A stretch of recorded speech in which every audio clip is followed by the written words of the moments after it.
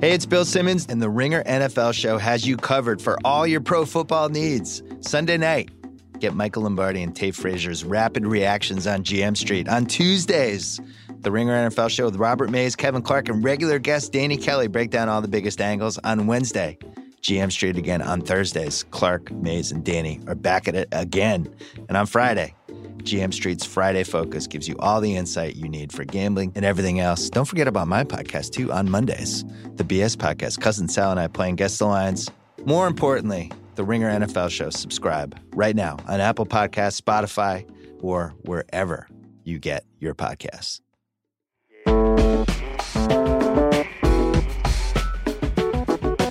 I'm Justin Charity. And I'm Cameron Collins. Welcome to Damage Control on the Channel 33 Network, a podcast where we unpack what upsets, excites, and divides us in popular culture.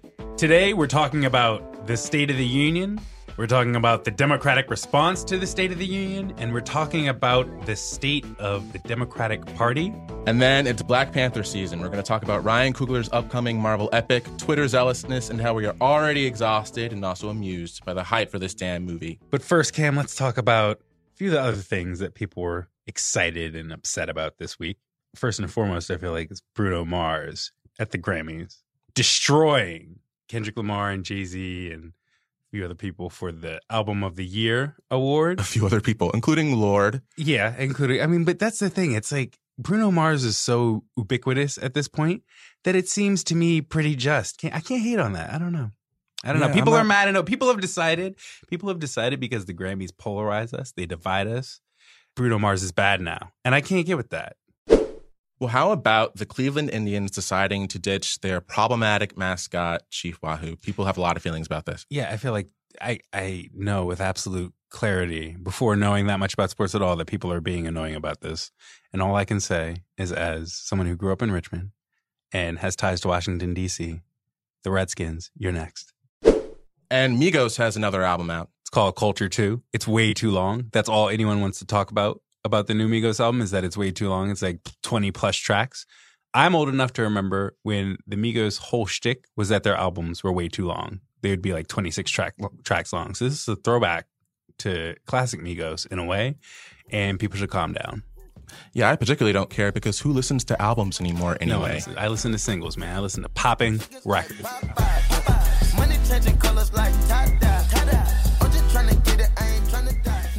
You know what was also too damn long was the State of the Union address that Donald Trump gave Tuesday night. The State of the Union started at 9 p.m. and Donald Trump spoke for 90 minutes. And it was exhausting.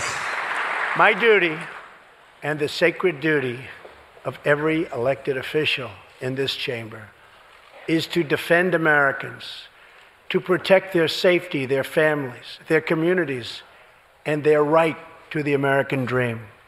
Because Americans are dreamers too. It's interesting because it didn't sound like a lot of other sort of high-profile Trump speeches because he was actually pretty low-key and sounded like he wanted to go to bed. But it's otherwise was this conventional Trump speech in that he basically ranted about immigration and MS-13 for 90 minutes. The press seems to think that it was a conciliatory speech just because it wasn't super loud and obviously angry. Right. And I'm kind of frustrated by that response. Well, we could talk all day about how easily impressed people are when Trump has a different attitude IRL than he does on Twitter. Yeah. But I think not only are we past that conversation, we're past being surprised by the political press when they're surprised. I didn't watch all 90 minutes. I did what I did with SNL, which is I wait for everyone to point out the most important parts, and I watched those. And what I got from those was, as you said, just sort of a deliberately toned down hoodwink. And I have to say, I'm more angry at I'm more angry at like the press than I am at him. I think he's doing what he does, which is roping us into thinking that he's more moderate than he is, and then finding ways to undercover do something really dangerous. This is a familiar rhythm to me. But the press is still buying it.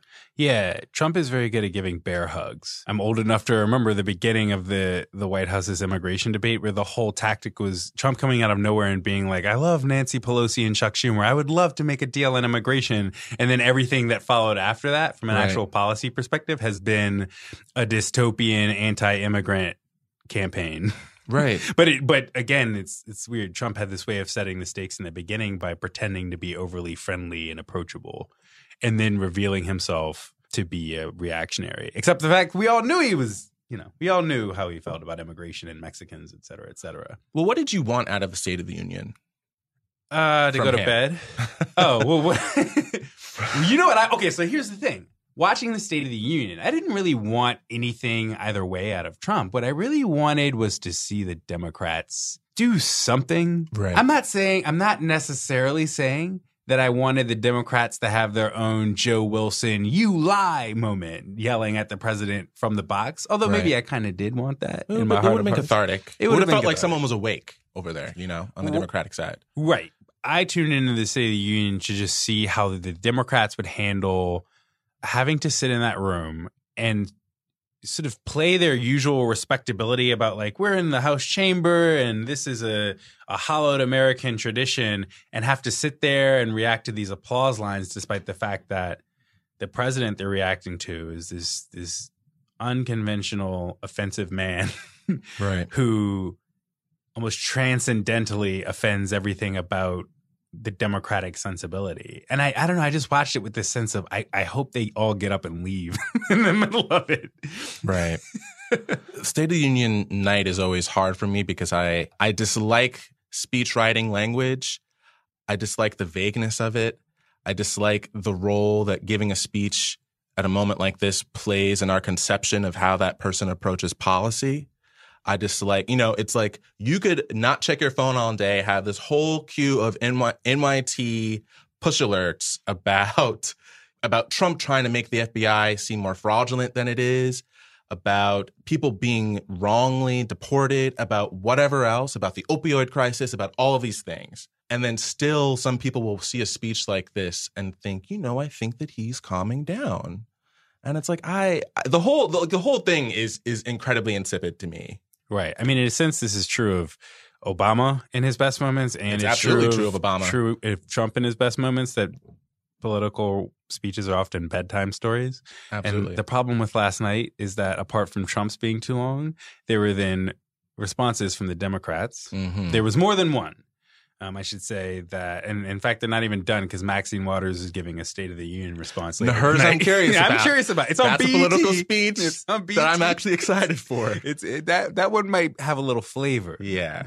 Bernie Sanders gave a Facebook Live rebuttal that I watched, and that was fine. It was, yeah. But the official response from the Democrats to Trump's State of the Union address came from Kennedy. It came from Massachusetts Congressman Joe Kennedy III. I think you had it right when you said a Kennedy. A Kennedy. To be honest. One of the Kennedys. You can end it there, right? The latest in the Kennedy series. Right. Totally. The Kennedy Extended Universe. The Kennedy Extended Universe, exactly. Joe Kennedy, who honestly, I had not heard of Joe Kennedy. He replaced Barney Frank, by the way. He was like a famous liberal firebrand from Massachusetts. He replaced Barney Frank in the House, and a lot of people had not heard of Joe Kennedy. And when the Democrats announced last week that he was giving the response, there was a lot of eye rolling. The contrast between the Democrats and Trump is that he's sort of this figurehead who's adored within like white nationalist politics currently. Right. And if you're the Democrats, the easy thing to do if you're trying to mount an existential counterargument to Trump, you tap the women and black people and people of color, not only in your base, but just in your representation in Congress. And you have absolutely that sort of person be the mouth of the counter argument to Trumpism, and specifically a lot of the white nationalist themes of Trumpism. Absolutely. And instead, the Democrats' stellar judgment was to pick the white redheaded Kennedy, who no one has heard of. Right.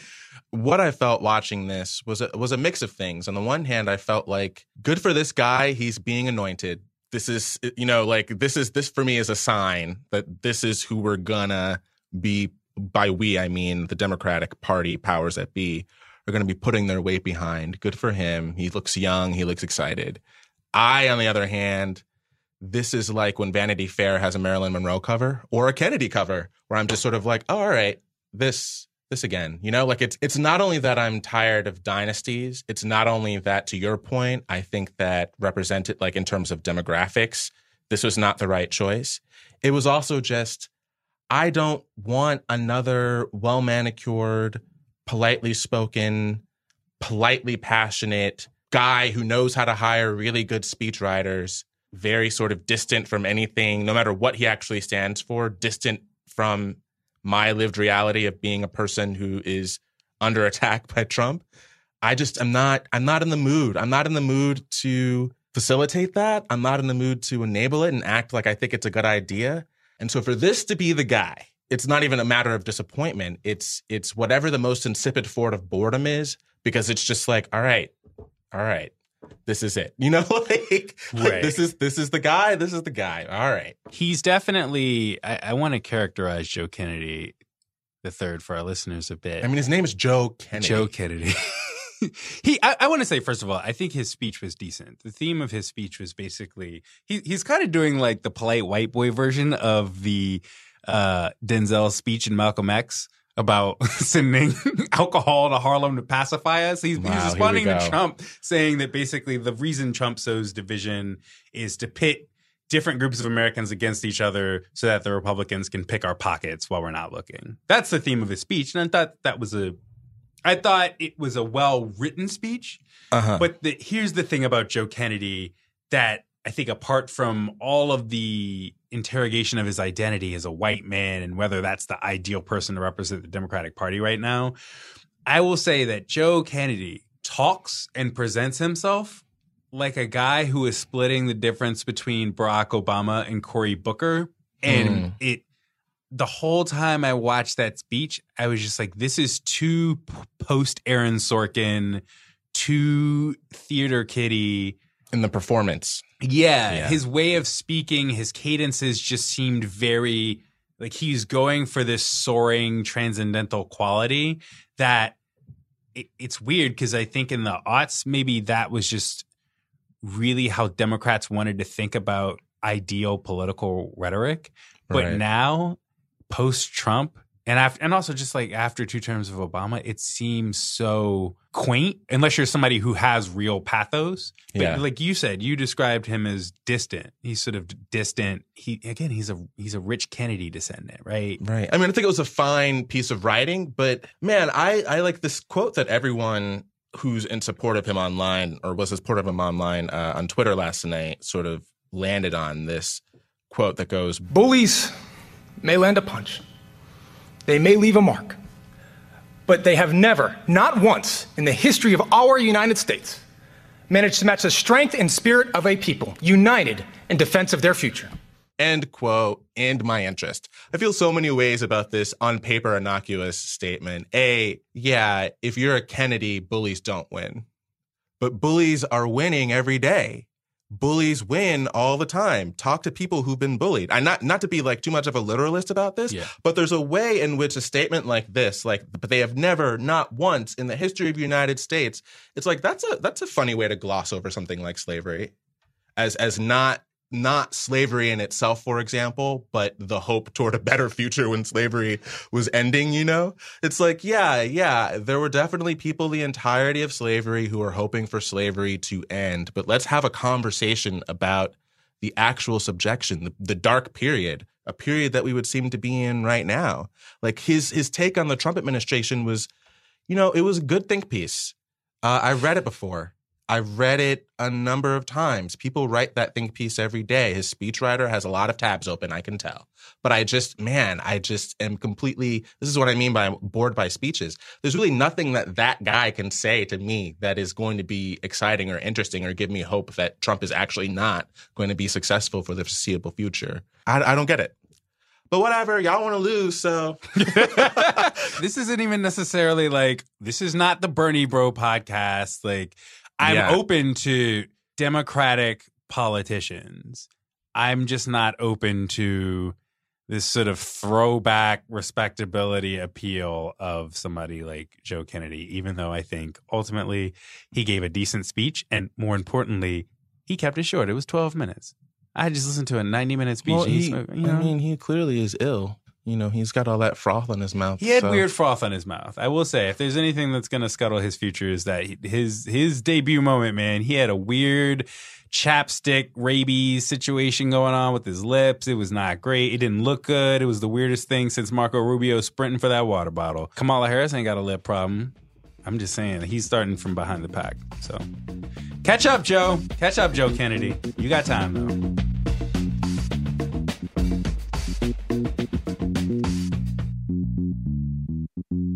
All right, enough about the dystopic United States. Let's talk about Wakanda, the Black Utopia. Wakanda. My king. Stop it. I have some new tech to show you. It is lighter, it absorbs energy, and it's got some swag. Very nice. Finally, after 2 years of hype, Marvel's latest superhero movie, Black Panther, directed by Ryan Coogler, hits theaters in a couple of weeks. Charity, I don't know if you know this, but Black Panther is actually the first Black movie ever made. Milestone. At least that's my sense from the conversation so far. Black Panther premiered in LA earlier this week, and the earliest word of mouth from people who saw it suggests that this conversation is going to be fucking exhausting. Lots of posturing. On the one hand, you have very well-meaning white critics acting like this movie is the second coming, that it is a civil rights act, that voter ID laws never happened because this movie is coming out and they can feel good about it. On the other side, you have a lot of POC critics pretending that they've never seen a Black movie before. I don't understand what's happening. Pretending that we've never had Black art. Pretending like Blade never happened. So there are a lot of good tweets about this, good in quotation marks. Charity, what are some of your favorites? It's quote unquote good. Oh, man. Okay. Here are some good tweets. Black Panther is exceptional. The James Bond of the Marvel Cinematic Universe. You've seen nothing like this in a superhero movie. It's bold, beautiful, and intense, but there's a depth and spiritualness that is unlike anything Marvel has ever done. It's 100% African, and it is dope AF.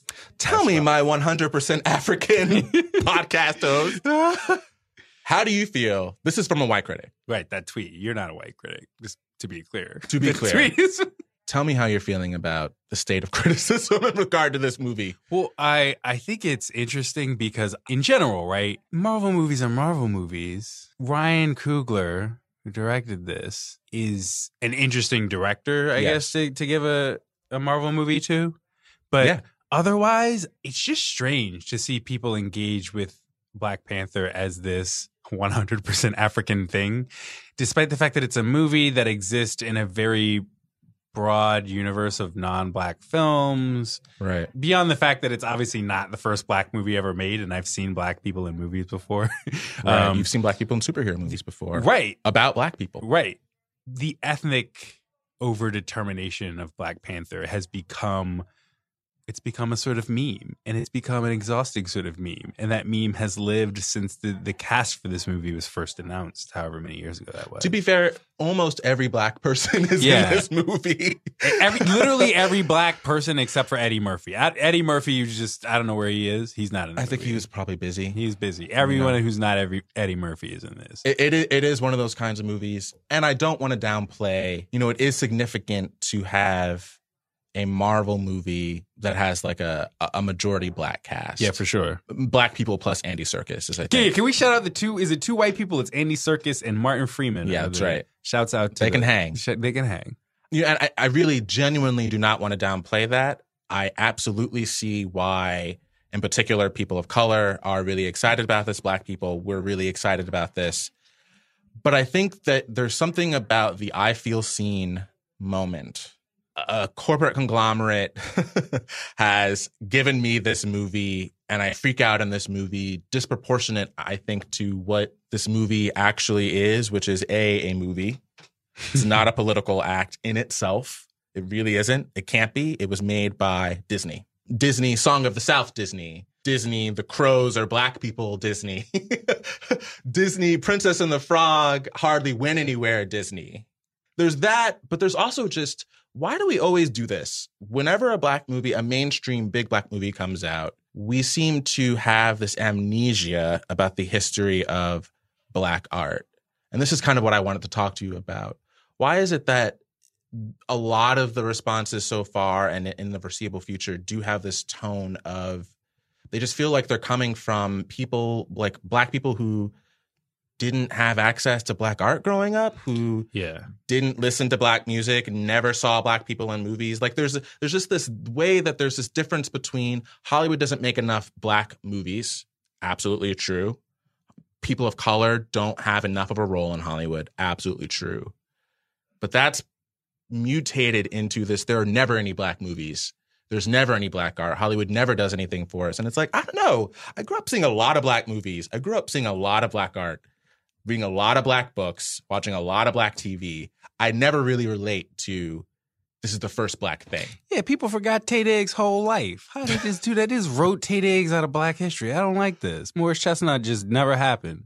But also, no, I think it's validation, right? Absolutely. There's a sense in which it's not so much about the fact that, oh, Ryan Coogler is interesting and it's a superhero movie. It's that it's a big budget thing. It's a big budget product. Deal. It feels like black people going up on the stock market, right? Like it feels like stock in black people is at an all-time high. Right. In a way. Right. I think part of it is also the fact that it's a movie called Black Panther and Trump is president and people are, there's small things like that. Yes. That if I'm too cynical can seem like a sort of overdetermination. But yeah, I mean, at face value, I get it. The thing that seems more stressful is it's almost like there will be a quiz at the end of this for all black people. What do you mean? It's almost like there's a weird obligation to like this movie, even if I could not care less about Marvel movies in general and don't see that much of a reason to think that much more excitedly about Black Panther than I have felt about any of the Avengers movies, for instance. Right. I'm particularly excited because I really believe in Ryan Coogler as a director. I guess I don't want to treat this like just a black product. No matter how many black people are in it, no matter the fact that it has a black director, all of that is great. And I, like everyone else, I do feel seen. This is a big deal. But it is just really hard not to be cynical about the fact that it is still ultimately the product of a corporate conglomerate who has done their testing and knows how to satisfy the broadest range of us, knows how to get us excited. On the red carpet, people were wearing royal purple. I love it, but I'm also just like, all right, you know how to play this game. We are a demographic. You are treating us like one. I don't want to overinvest in I don't want to ascribe too much political importance to this. I think that's the thing that I am a little bit feeling weird about. In part because the story of Hollywood for the last number of years has actually been that black movies catering to black audiences do really well. Movies like Straight Outta Compton that Hollywood underestimated. Kevin Hart routinely does really well at the box office. He is a legitimate Hollywood star. Movies like Hidden Figures, etc., outpace their expectations. So it is, on the one hand, very smart for Disney to be like, well, there's this trend that black journalists have been writing about for a while now that Disney's not the first one to notice. They're capitalizing on it. It is a good moment for this. It is the Trump era. This precedes the Trump era, but it is the Trump era. But it's, I don't want to act like this is going to save me. Yeah, I mean, I feel like early on when the cast was announced, around that time, I remember Marvel recruited Ta-Nehisi Coates to do writing for the comic for Black Panther, Roxanne Gay as well. Right. So in a way, it's not just, I don't think the fandom is just sort of manufacturing the sort of ethnic stakes for Black Panther. Absolutely. Out of nothing. It seems like Marvel and Disney are encouraging it a bit. But someone there reads the New Yorker and knows who the smart black people are to hire. Again, as much as I understand excitement, it's more so that the movie has taken on a loaded meaning. Not just a loaded expectation, but a loaded meaning that I'm not again, I'm just not really comfortable with it because it is again, it's a black director, but it's a black director working in a system that is not actually FUBU. It's not for us. No, totally. You know? Like that some of the vehemence is sort of disconnected from the means of production for this kind of thing. Right. And I think that we're at a point where I don't think we can keep leaving that to the side because part of the reason I want us to not put so much pressure on this movie or describe so much meaning is because generally when we do that, and I don't just mean black audiences, I mean anyone who ever ascribes any sort of meaning to these things, when we're actually sitting with the thing, it is as if we're watching it with this checklist of things that are, like this movie's got to be woke as hell, right? It can't just be Black Panther. It can't just be the Black Marvel movie. It has got to come correct in every conceivable way, in a way that other movies just don't, like other movies don't have to. This is a debate that happens every time any sort of demographic gets a movie and it feels like a rare thing. It's happened to the LGBT community all the time. There are so many debates about movies like Call Me By Your Name and the sexual content and all these things because people have a certain set of expectations for, even when these things enter the mainstream and straight people or white people are going to see them, a certain set of expectations for how they still have to feel like they're in-house in some way. And I just feel like we're always setting ourselves up for disappointment in this way, that it's impossible to make a piece of art that checks every box. Because for Black people in particular, you've got the woke side. You've also got like the Hotep side. You've got the upper middle class Blacks. You've got the sort of lower class, like economically Blacks, et cetera. You've got a diverse polity of people who are not all walking into this movie with the same set of expectations, but who all have expectations because we are receiving this movie in the context of, I feel seen. So that just makes it impossible to make a movie that's going to please everybody. It's just like part of me just sort of wants this movie to be quietly released and for us to not have expectations, much in the way that I faced Get Out. Didn't really know many of the people. The people involved aren't huge stars. No one had expectations really for what a Jordan Peele horror movie was going to be. And then we walked out of it sort of having various responses, but largely satisfied because, that excess scrutiny, it just doesn't match up with the way art works. Listen, the bar it needs to clear for me in terms of great Black superhero movies is Blank Man. I'm going into Black Panther and it's got to beat Blank Man. It's got to clear that hurdle for me. I have to make the world a safer place for my children. You got to be with the woman first. You're a virgin. Well, David Wayans. Please call me Blank Man. Blank Man. That's my critical standard is Blank Man. You are the one person whose standard can't be satisfied by this movie. All right, well, on that note, I'm Justin Charity. I'm Cameron Collins. We both have a lot of packing to do. We're going to Wakanda, and we're going to be gone for a bit, but we'll see you next time on Damage Control.